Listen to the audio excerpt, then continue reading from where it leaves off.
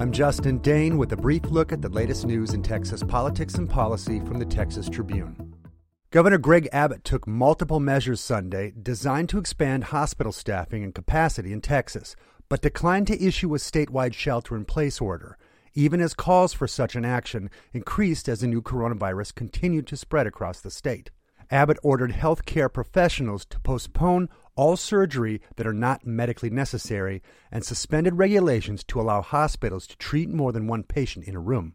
But he did not order all Texans to shelter in place, noting that there are still many counties in the state without confirmed cases and that he wants to see the full impact of an executive order he issued Thursday.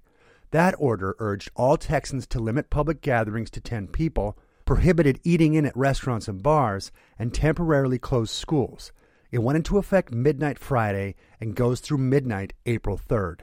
In the meantime, he welcomed local officials to take more restrictive action than he has statewide. Abbott also announced that the formation of a strike force to respond to the coronavirus and that the State National Guard, which he activated several days ago, would be deployed this week to help hospitals deal with the outbreak. Dallas County Judge Clay Jenkins has issued a countywide shelter-in-place order, marking the most expansive action yet from a Texas official to combat the new coronavirus continuing to spread across the state. The order, effective as of 11:59 p.m. March 23rd, will continue through April 3rd. All individuals currently living within Dallas County are ordered to shelter at their place of residence, the order reads.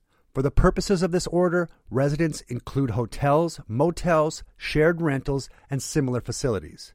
To the extent individuals are using shared or outdoor spaces, they must at all times, as reasonably as possible, maintain social distancing of at least 6 feet from any other person when they are outside their residence. The Texas Tribune staff is closely tracking developments on the new coronavirus in Texas.